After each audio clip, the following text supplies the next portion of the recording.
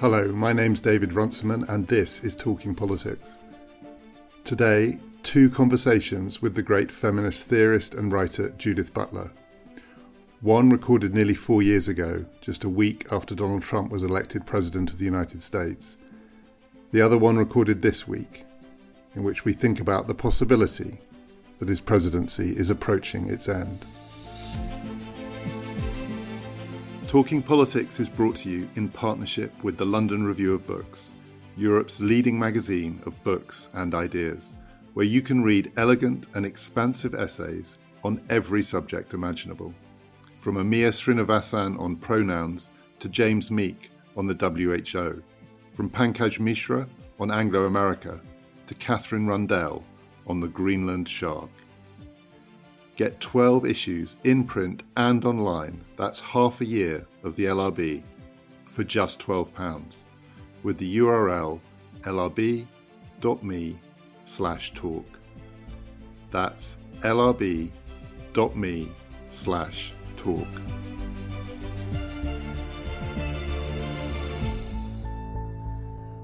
We've been looking back over the Talking Politics archive and picking out one or two of the most memorable episodes, certainly the most memorable for us. And this is one, the original recording we made with Judith Butler just after Trump's victory.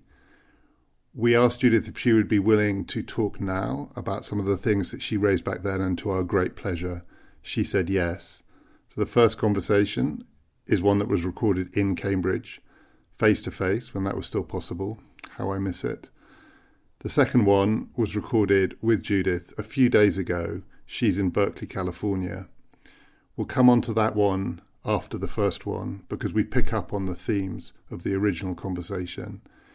I think you'll be able to hear when we spoke in November 2016 just how raw some of the emotions still were, and there is a little bit of shock as well. And what's weird when I listen back to it is the feeling that the shock hasn't completely gone away.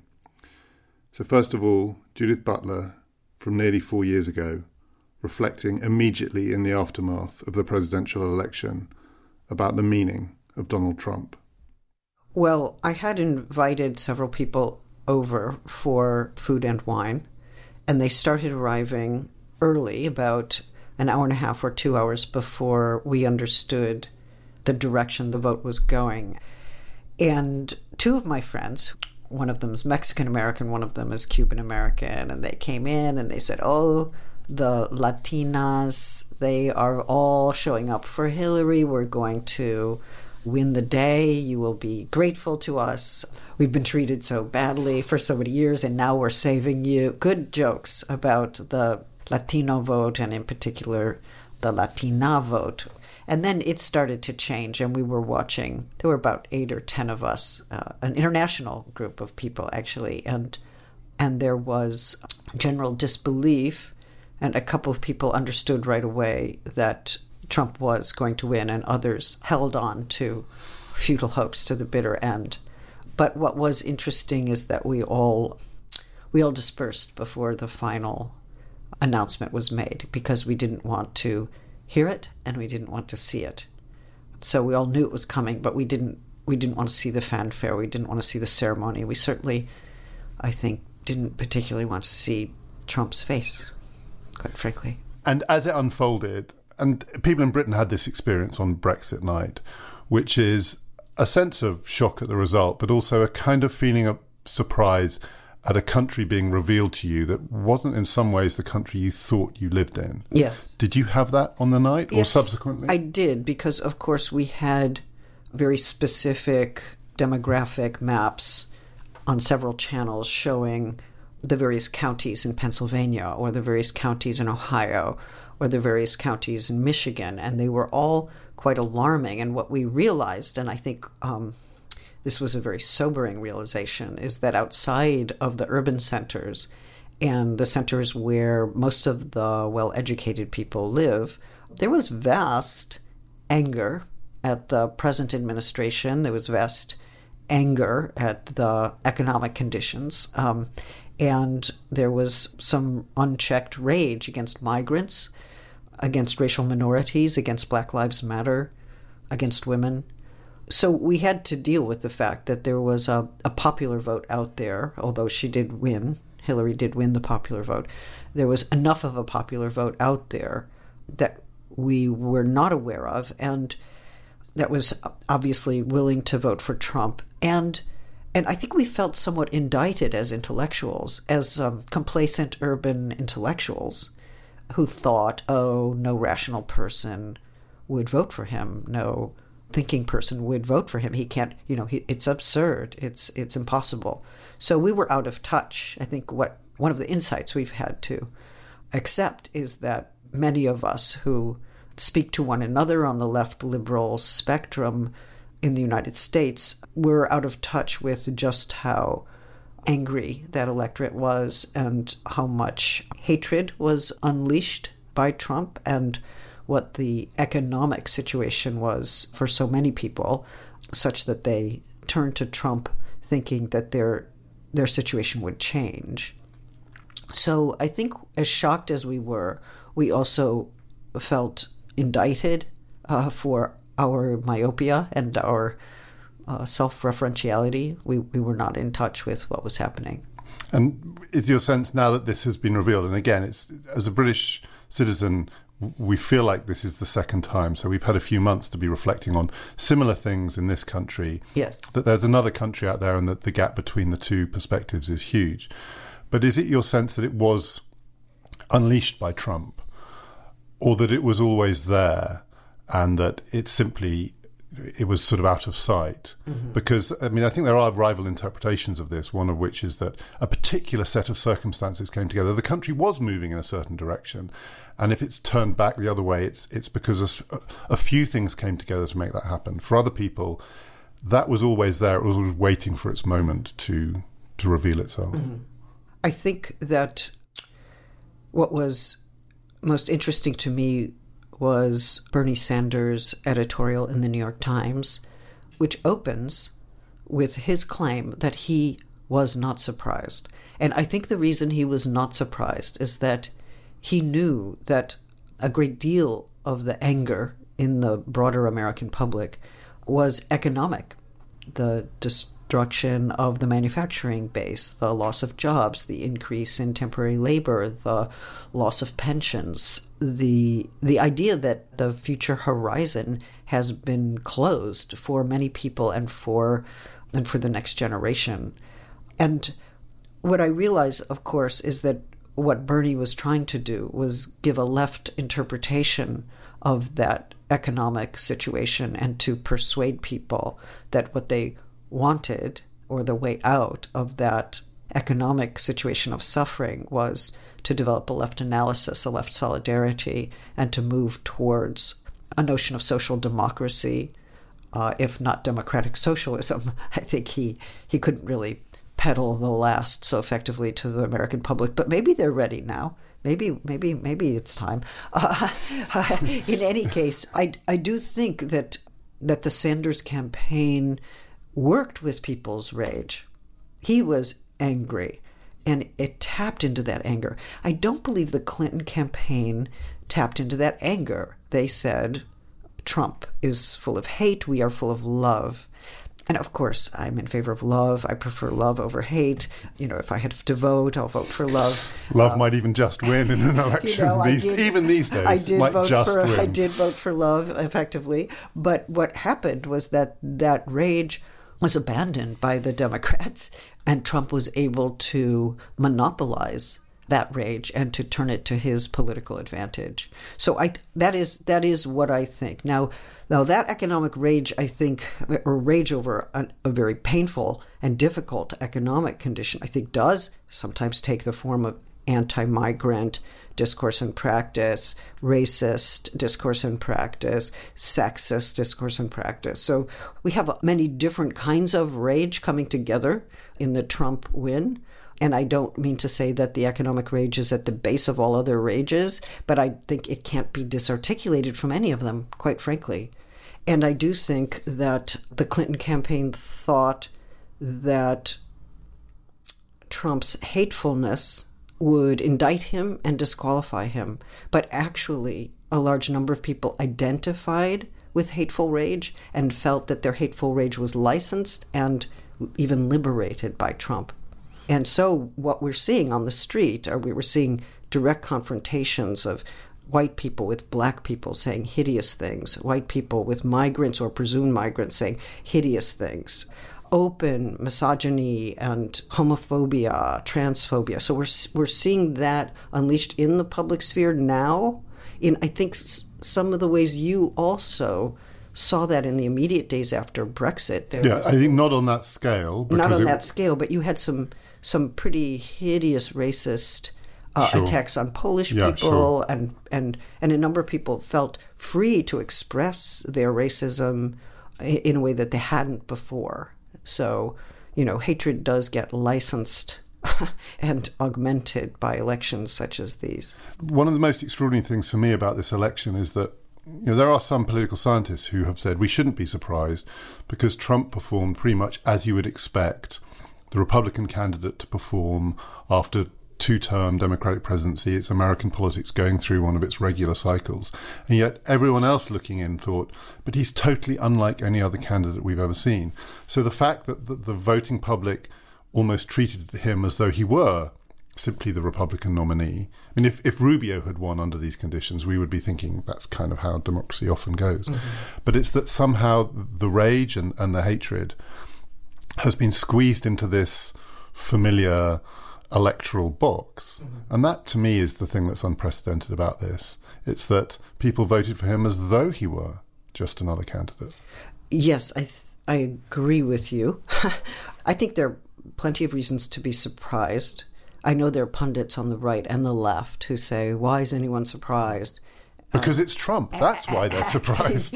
Acting as if we're all naive or that we unworldly, unrealistic. Yes, and we had idealistic ideas of our nation or something. But the truth is that, look, the Tea Party was a rageful and racist part of the Republican Party, but it was not the Republican Party norm. We had Republican Party candidates like John Kasich, who doesn't speak in this way, doesn't argue in this way.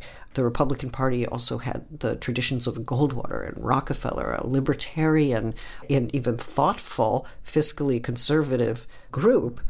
I disagreed with them, but they were recognizable adversaries. But what has happened, I think, is that there has been a populist turn, not so much to the Republican Party, but to this candidacy. So we saw many strongholds, Ohio and Pennsylvania among them, turn to Trump when usually they would be turning to the Democrats or trying to find a different way. Yeah, and that's the thing I say, if it had happened with Rubio, but Rubio wouldn't have been winning Pennsylvania, presumably. Yes, I think that's correct. Yeah. That's correct. And as you said, he didn't win the popular vote. And again, in this country, we're used to two-party systems producing these unusual results where one of the two parties does well, but not outstandingly in an election, and somehow ends up with everything. Yes. And so here we have a candidate who didn't win really any more votes than Mitt Romney, whose party lost seats in the Senate, lost seats in the House, and he's wound up with everything. He's going to fill the place on the Supreme Court. Yes. It's a system that looks broken to me. It is broken. I think the Electoral College is a nonsensical institution. It's an anachronism. We don't know how to change it. And then people always seek to change it in the few weeks between the popular election and the Electoral College ratification of the vote. So right now I checked this morning, there were 4 million people who had signed a petition to abolish the Electoral College immediately. But we actually need a thoughtful and deliberate movement to abolish the Electoral College. It actually does, I think, if you look back on it, I think it disenfranchises the massive numbers of people who live on the coasts, on either coast. And the people in your state who are voting after the result was more or less That is one problem. Voting for the loser in huge numbers. Yes. So does it raise any questions for you about Trump's legitimacy? Because there is, I didn't even mention the fact that turnout was massively down too. Yes. So it's not as if that many people voted for him. Okay, many millions voted for him. But this is on a depressed turnout. He also managed, either by accident or by design to depress the turnout for Hillary Clinton. Yes. But we have someone who now has extraordinary power and ability to shape America's future on not overwhelming popular support by any means, and almost certainly actually pretty significant popular skepticism. Yes. What is this thing called democracy that we live with and that we take for granted? Yes. Well, making sense of the non-voting eligible public is, I think, paramount at this moment. Around 50% of the eligible public did not vote. And I think there was disgust with the campaign and disillusionment with both candidates and a kind of not giving a damn. I don't know how many of those people have remorse at this moment. I would imagine some of them do. I did see, at least on the left, there were purists who thought, well, I'll only vote for Bernie or I'll only vote for Jill Stein, the independent candidate, but I can't bring myself to vote for Hillary.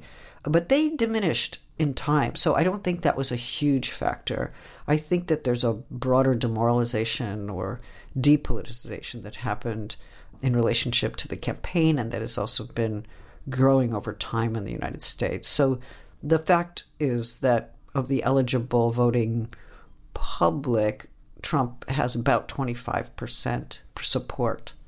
And we could simply say, what does it mean that we have a system in which this one person has such enormous power with only 25% support? But we also have a second problem, which is even, I think, more frightening, or at least equally frightening, which is that apparently, as a country, we have voted through democratic means for a candidate who may well destroy constitutional democracy as we know it. And that's a paradox that I think political theorists have to think about. How is it that democracy can bring about anti-democratic outcomes or produce candidates with explicitly anti-democratic agendas? So I do worry. My own personal view is I'm not sure if we were to test Mr. Trump on the Constitution, whether he would know what's in it or be able to cite very much in it outside of perhaps the gun laws, the right to bear arms. But I think that we don't know whether he understands the Constitution as binding. He surely doesn't understand treaties with Europe as binding. He doesn't understand a number of legally binding policies as binding. I mean, what is the status of the law? Is it all a deal? Is it all negotiable? Is it all going to be treated like a market arena in which rights are swapped or obligations are jettisoned? And we don't really know. So I think there's a great deal of terror and not a lot that has been reassuring in the few days since his election. I know that many people are trying to figure out how best to enter the political field, and one clear and immediate danger is that of deportation. He's claiming that he will deport between 2 and 3 million. What police resources, what army resources will he use to find and extradite those people? What happens to legal protections that are already in place? Will they be jettisoned? Will they be overridden through the invocation of security or emergency measures? Unfortunately, we did expand the presidential powers under Obama so that due process can be suspended when there is a suspicion that someone or some group is a security threat. Now, we know how that logic works. That can expand indefinitely. And under this administration, this coming one, I think we have enormous fears. At this point, many people on the left are... some people are thinking, should there be a takeover of the Democratic Party by people who are further left? What's the sequel to Bernie? But there's I think, a more primary question, which is what kind of social movement and political movement do we need? And then perhaps we can think about party politics in the context of an existing social and political movement. But the social and political movement has to be focused on democratic rights and enfranchisement and protections against deportation and limits to the police state and limits to surveillance and the protection of minorities of all kinds. So at this point, I don't know how to think about party politics or even the future of the Democratic Party. We all thought it was going to be the the Republican Party that was shredded to bits at the end of the election, but it's the Democratic Party that is. It needs to start from ground zero. But I think the party has to be based in a larger political movement. And the only thing that gives me hope at this moment is to see that there are informal modes of solidarity that are being established between different groups that haven't always understood their interests to be allied with one another. Do you think, given that the conventional understanding of what you do when you lose an election is you go into opposition, and so it's the idea of opposition, which has a particular democratic meaning, but the more radical alternative is resistance at some level. You resist the regime. You don't necessarily, I'm not talking about armed resistance, but do you think resistance rather than opposition may be the appropriate response to a Trump presidency? Well, I do think resistance is part of what a radical democratic movement needs to engage in. I'm not sure I would say that resistance is all that needs to happen. My sense is that working within the parliamentary terms, as it were, as the Democrats now as an oppositional party, that will be important. But we've also seen that there's a refusal to negotiate on the part of the Republicans, and the kinds of standoffs we've seen in the last months, especially the refusal to ratify the Supreme Court nominee, is just an indication of what's to come. The Republicans will doubtless run roughshod over the Democrats time and again. So the real question for us, those of us who, yes, I vote Democratic, but I am also part of a left that is certainly not defined by the Democratic Party, is how to expand a popular movement and how to expand forms of solidarity that go into some of these areas that have not been dealt with adequately by the left, right? And have not been engaged adequately by the left, like the manufacturing base, the farmers, what's happening economically, what kind of appeal has to be made, what appeal did Bernie make, and how can that be built upon? So I think we need a much more popular movement that's not just being articulated by urban intellectuals who are relatively isolated from popular movements and popular concerns. I suppose another way of saying that is that we're dealing with populism in the United States. We're also dealing with a possibly emergent fascism, quite frankly. We haven't thought about fascism as part of our own political history. We've had horrible segregationists, but, George Wallace, I remember, is, really horrible. We've had McCarthyites, but those people didn't end up as president. No, and so, and I think there is a question of fascism. What does it mean now? What does it mean on American soil? We need a really clear critique of that. But we also have populism, and that's not completely aligned with party politics. And that means that if there's going to be a mobilization of popular support for a left and a liberal political agenda, there has to be mobilization at the popular level. There has to be a way to move that popular energy and anxiety into a left framework. As you said, the economic conditions post-2008 produced on one side the Tea Party movement, but it also produced Occupy. Yes, it did. And Occupy Wall Street. So we've got a very unequal now consequence of that. So Occupy, Bernie was channeling some of that. Yes. But as a popular movement in its own right, as a democratic movement outside of party confines, what happened to that? Well, where did it go and how can it be recaptured? Well, it's funny. I think it did emerge in Bernie's campaign for sure. But I actually think Occupy had enormous success and continues to have success in identifying something that many people feel is very real about their economic lives, namely that the rich become richer and fewer, and the poor become poorer and greater in number, and that seems to be the way in which economic inequality is accelerating in the United States and elsewhere. So that principle was asserted and articulated by Occupy. It got taken up in public discourse. It even got taken up in presidential political discourse.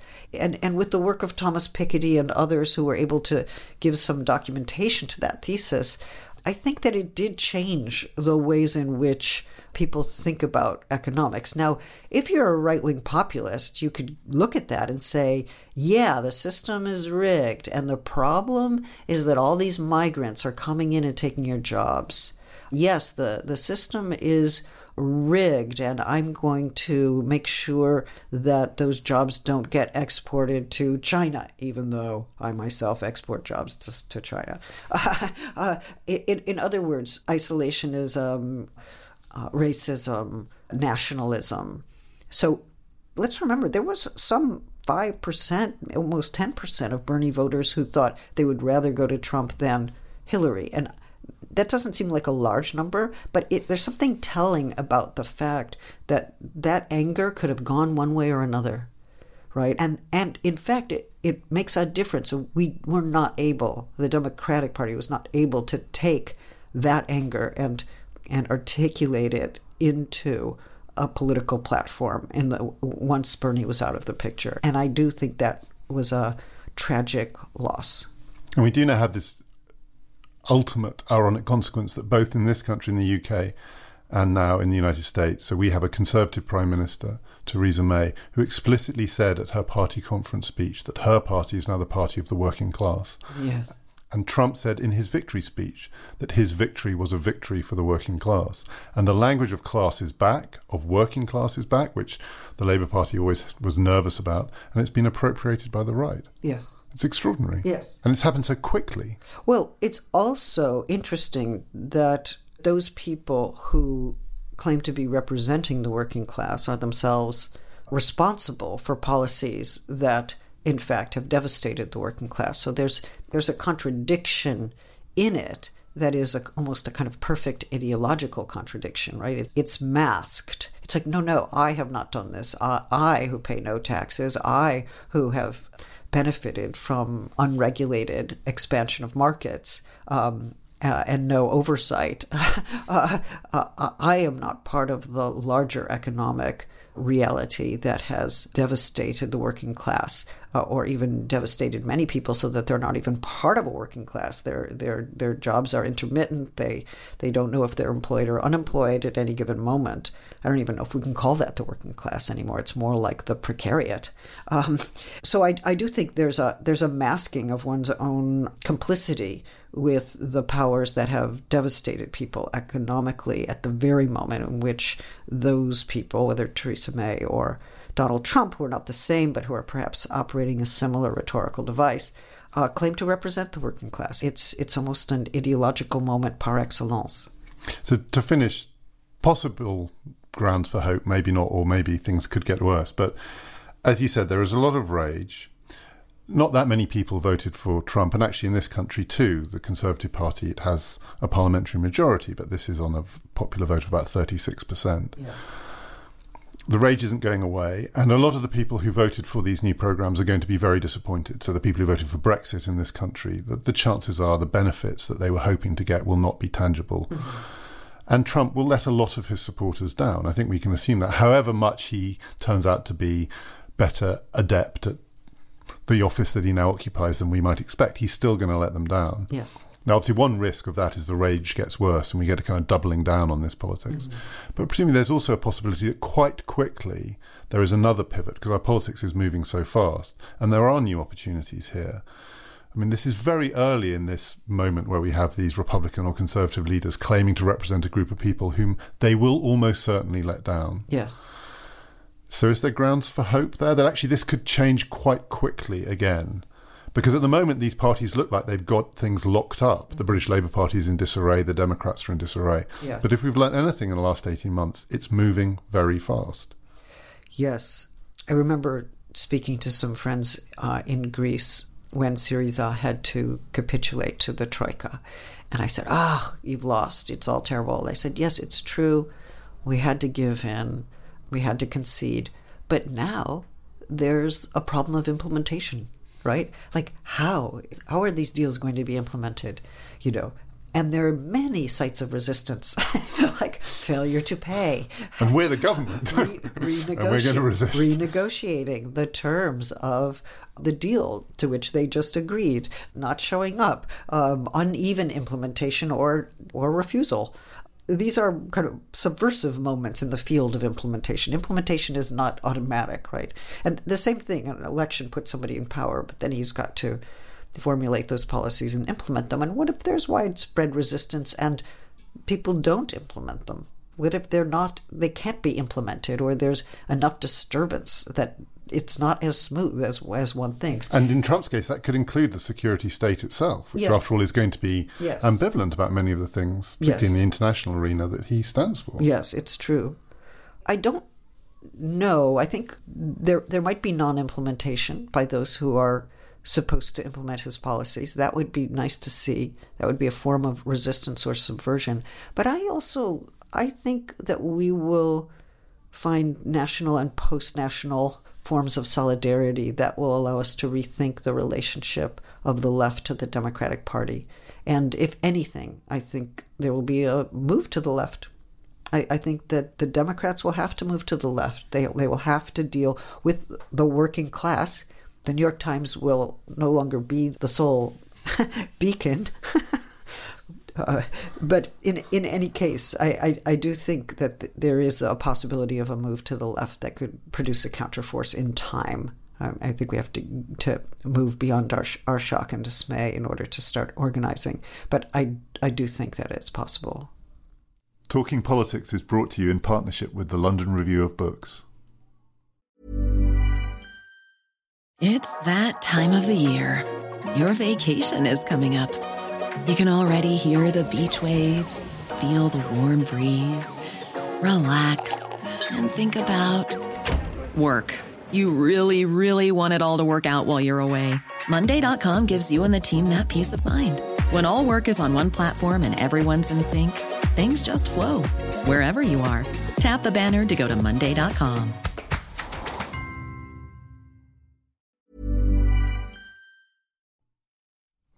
I guess there's just one further point that I would add, which is that many of my feminist colleagues understand this election result to be the consequence of an enormous misogyny, either conscious or unconscious, and that Trump's attitudes towards women, his way of treating women, his sexual harassment, if not sexual predation, actually brought out among white men in particular a very profound identification, a rage against women and a rage against feminism. It seemed as if feminism was the superego that was keeping men from hating women in the way that they do. And what Trump, of course, did was, well, in Jacqueline Rose's terms, license the unconscious, so that those forms of once shameful misogyny became shamelessly expressed, as they are being now. So some of the quite hideous remarks about Clinton and the ways in which she was treated as a woman do raise the question of whether the American public, or at least some group of them, would rather have a madman than a woman, because at least a man symbolizes power in a way that allows them to solidify and exalt their own power.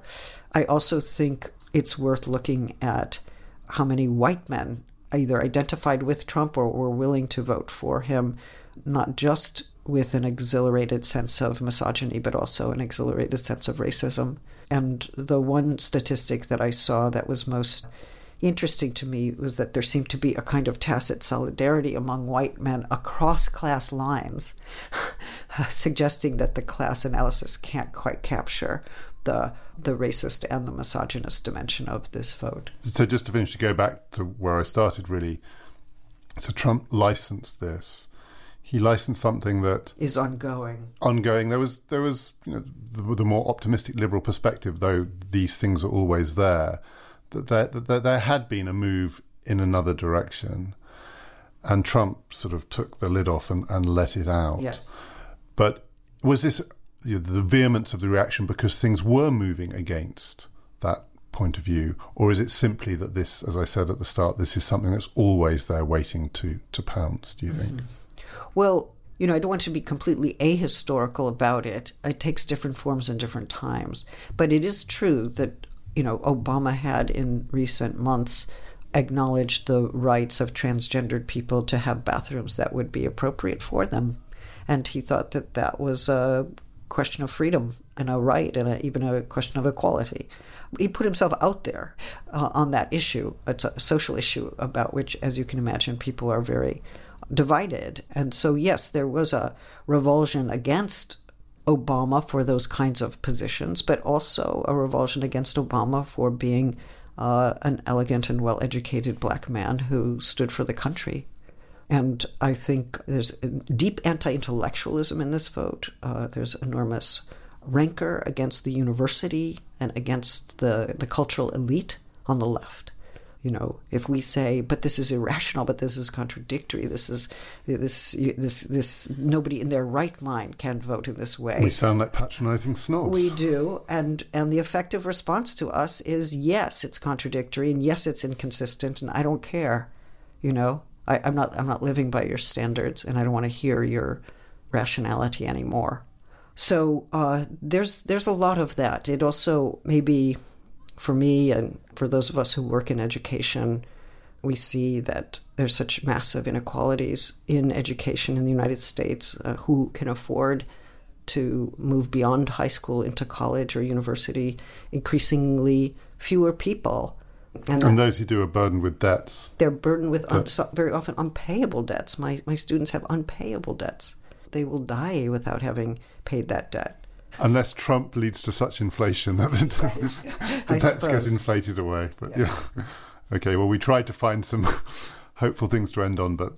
sorry. No, it's okay. But I do think closing that gap, I mean, affordable education, I think it was the one moment where Hillary and Bernie agreed in the crafting of the Democratic platform, and that is going to be an increasingly important issue if we are to become a reasonably well-educated public who can make good decisions in the context of a democracy.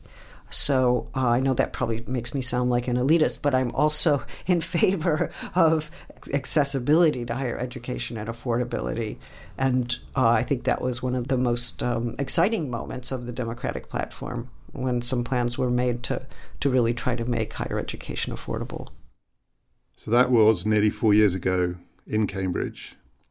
A few days ago, I spoke to Judith. It was early in the morning Californian time. It was much later in the day, UK time.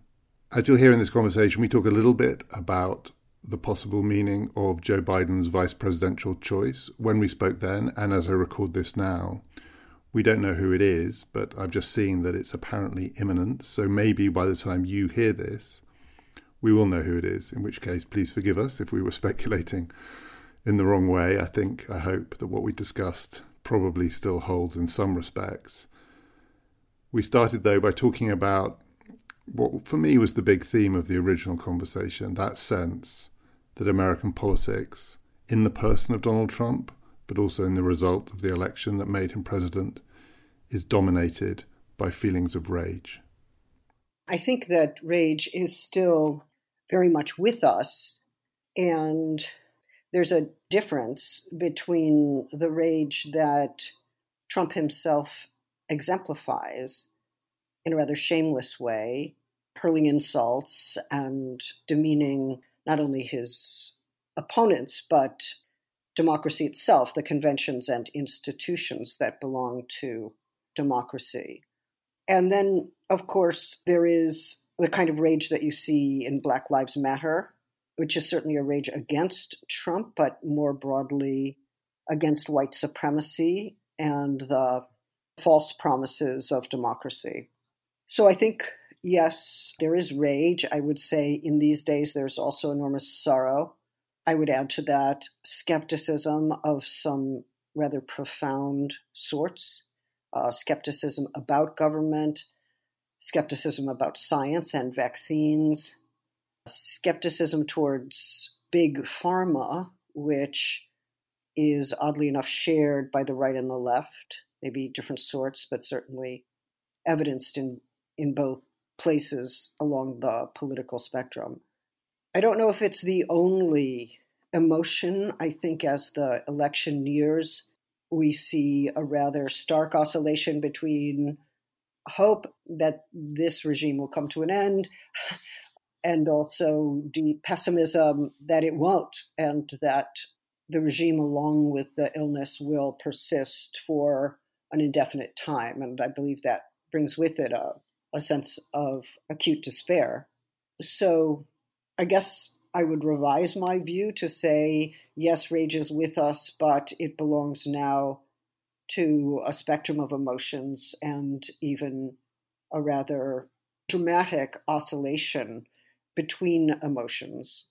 I want to come on to the skepticism and the pessimism in a moment. When I listened back to our conversation 4 years ago, I think it's fair to say that we both assumed that in the politics of rage, it benefits Trump, particularly when fighting Hillary Clinton, his ability to channel, including, as you described back then, misogynist rage, racist rage, that by letting it off the leash, he would be the winner.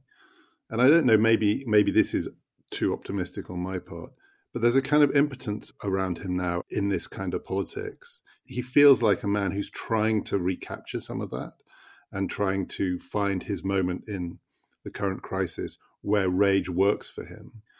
But he seems to be on the losing side in the battle of anger at the moment. I mean, again, we don't know what's going to happen in November, but it's not at all obvious to me in 2020 relative to 2016 that the politics of rage necessarily means that Trump wins. I think that's right. I believe at the time I suggested that rage about a collapsing economic situation, impending economic precarity, rage on the part of white people about losing their presumptive privilege and place were all in some ways channeled by Trump. But if you look at something like Black Lives Matter, I would say that that's not quite the same as channeling a rage or displacing it. It's actually a cultivation of rage as a specific set of political demands. And it's been interesting to see that Black Lives Matter as a social movement certainly had its and has its moment as in street demonstrations that seem not to end or seem to end and then suddenly to resurge. At the same time, it is manifesting itself in analyses of the healthcare system and who suffers disproportionately. And we find, of course, that communities of color do. And that's a statistic about mortality and morbidity here in the US. And I think also in the UK, quite frankly. But I think that the rage is cultivated on the left in another way. It's not necessarily a displacement from other kinds of conditions. It's actually focused on the conditions of racism, the conditions of poverty, the conditions of mortality.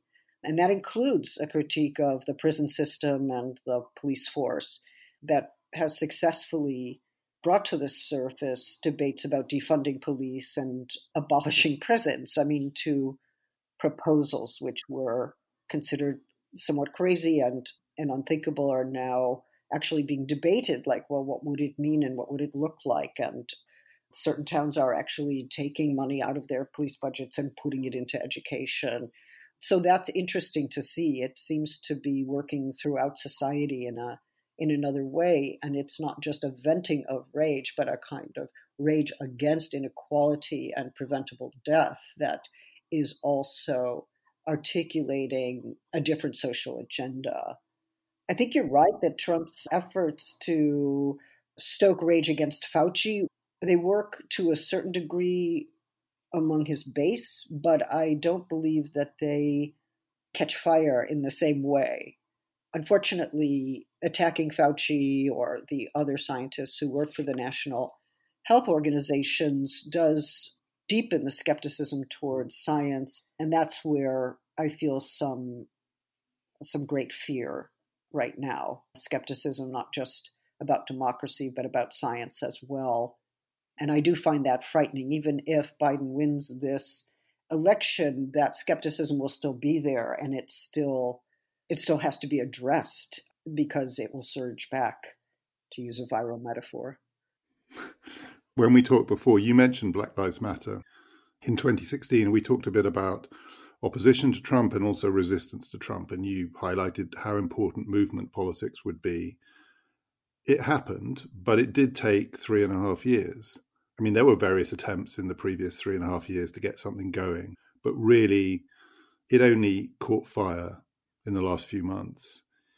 Is that, do you think, because as we get closer to the end of Trump, the possibility of change is more real? Do you think it's a coincidence of the virus and, as you said, the kind of precariousness of life at the moment? It is striking that it has happened, but it's happened late. Well, it has happened as a public social movement late. It has happened in the media late. But one of the things one discovers is that the people who've been working on reparations have been working for a very long time. So we have these extraordinarily intelligent essays and analyses being published. We find that the people who've been working on prison abolition have been working on that for a very long time in the margins of the world. And now suddenly there's a public debate precisely on that topic. So the work has been going on. The organizing has been going on, especially in communities. But it is true that it coalesced at the moment in which the coronavirus was disproportionately affecting communities of color. So it's not just that, well, it is, of course, emphatically police violence against Black men, women, and children that became more and more the center of media attention. But that form of overt killing is happening at the same time as Black and brown communities are deprived of adequate health care and are suffering disproportionately from the virus and dying in higher numbers than white people from the virus. So there are kind of two ways of suffering death, we might say. One is being killed by the police in an overtly murderous act, and another is being left to die in prison, which are disproportionately populated by men of color, and also women's prisons, women of color, and then in communities that have been deprived of health care, mainly because of systemic racism or unaffordable health care here in the US. So, that's a compounding of issues, but they all have to do with life and death and who is being given the means to live and who is not, whose life is taken out through a violent act and in other cases left to die, and whose lives are protected against any such kind of violence for the most part. And that's, that produces a racial understanding of violence and the inequalities on which it draws and which it intensifies. So, I think that it was the convergence of all of those things that brought about this upsurge.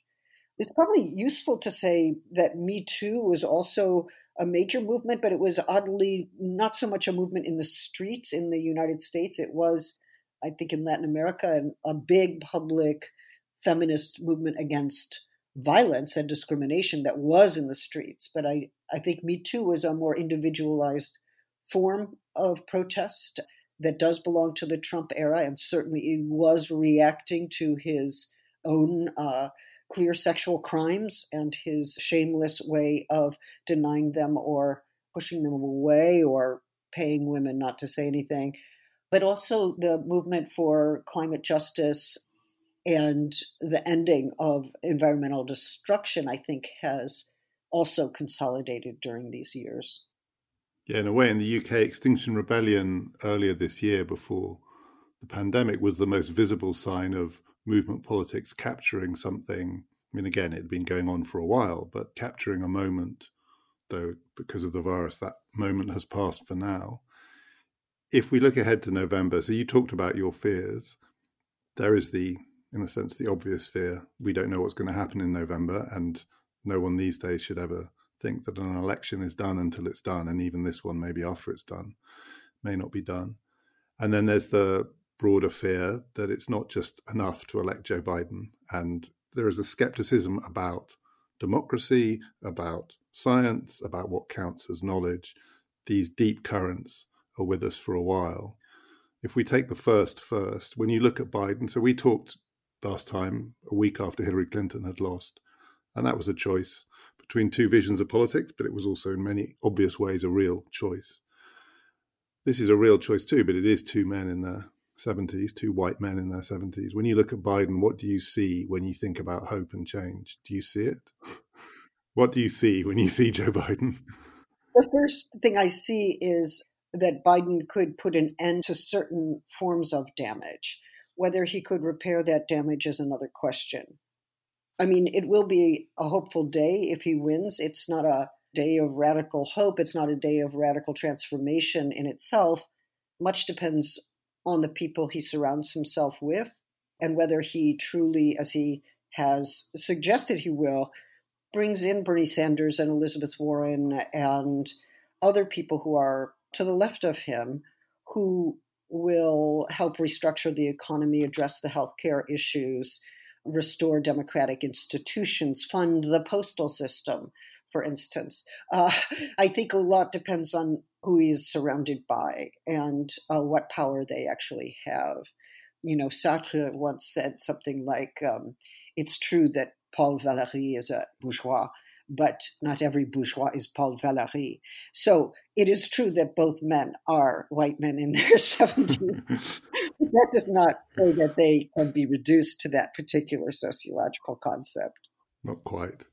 And if he, as he almost seems certain he will, chooses a woman of colour as his running mate, does that go beyond symbolism? I mean, there is, of course, always the thought that, given his age, it's hard to imagine him running again. It may even be that a 4-year term is a stretch. So there's a big potential political payoff there too. What does that mean for you as we wait for that choice? Well, on the one hand, of course, it is significant to have a woman of color as the vice president of the United States. That is a breakthrough. It has great symbolic meaning. I think that many people in the Black community will be pleased by that representation. On the other hand, there are many people writing from within the Black community who say, don't give us a prosecutor. Naming no names. Yeah, well, Kamala Harris, was, of course, the district attorney of California, and she put many people away and represented the prison system and failed to reform it when asked to do so on a couple of key occasions. And that record will haunt her. And that also produces a kind of skepticism. I think that Black politics, which is not just identity politics, the point is not just to see more Black faces in the federal government or as in the highest offices, although that does matter. There's no doubt that that matters. It's just not sufficient.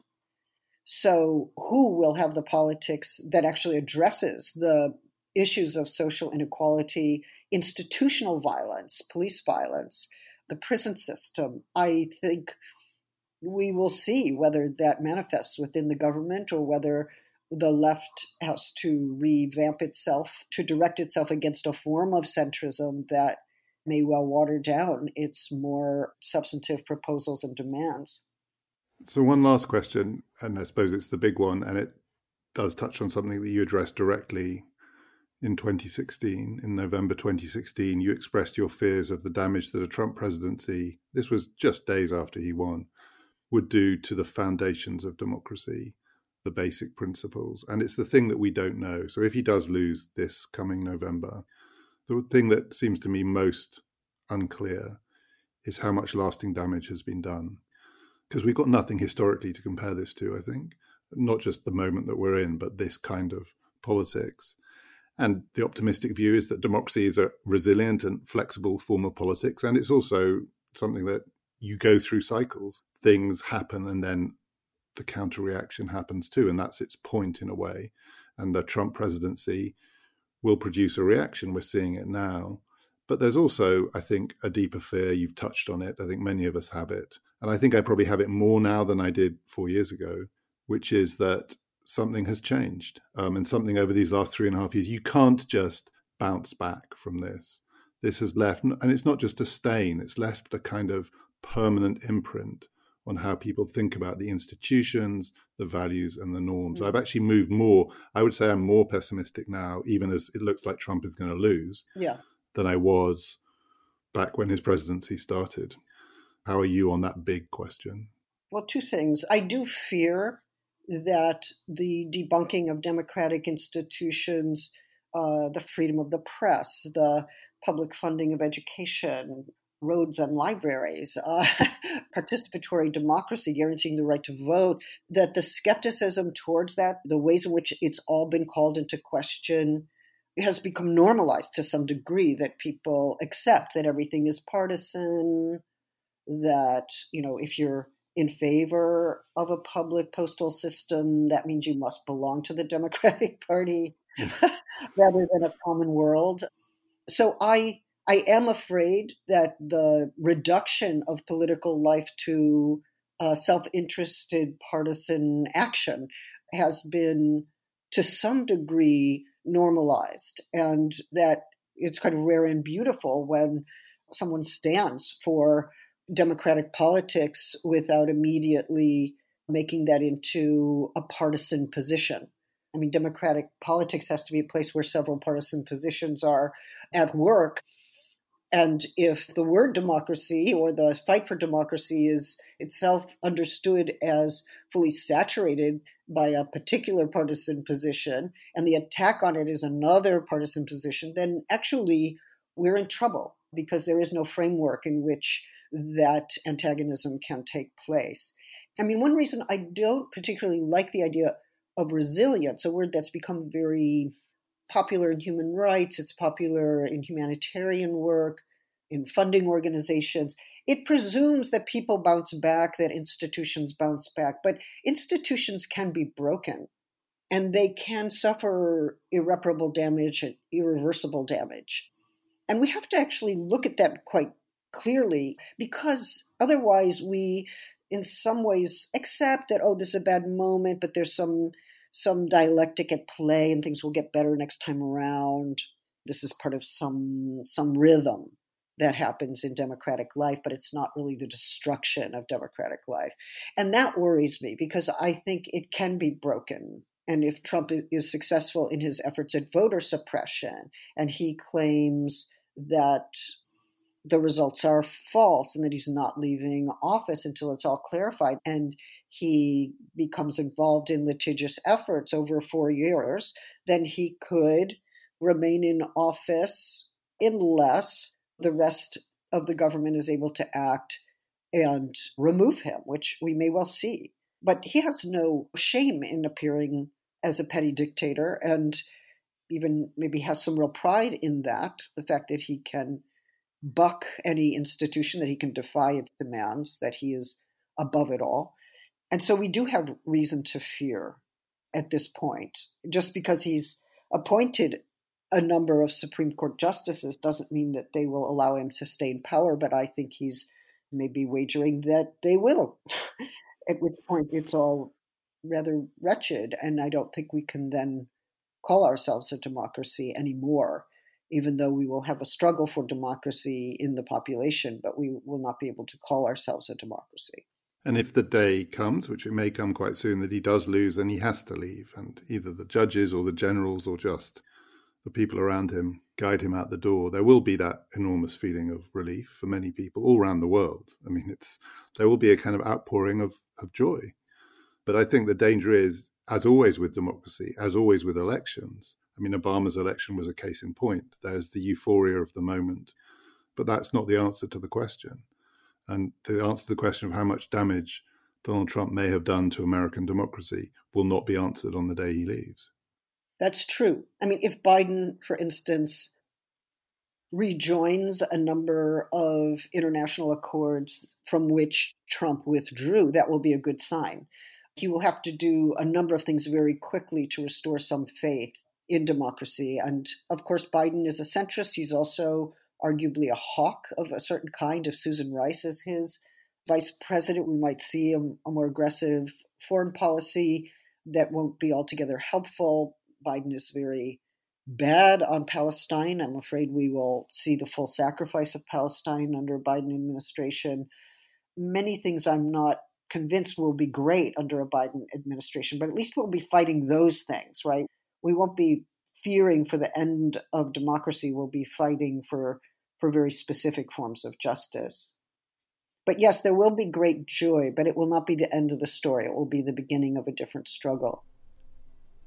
As always, you can find links to some of the things that we discussed in our show notes and on Twitter at @TPpodcast_.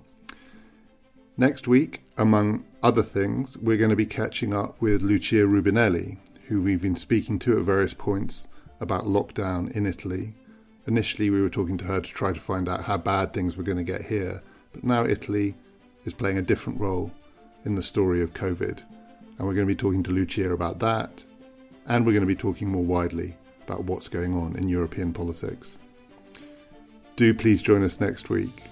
My name is David Runciman, and we've been talking politics.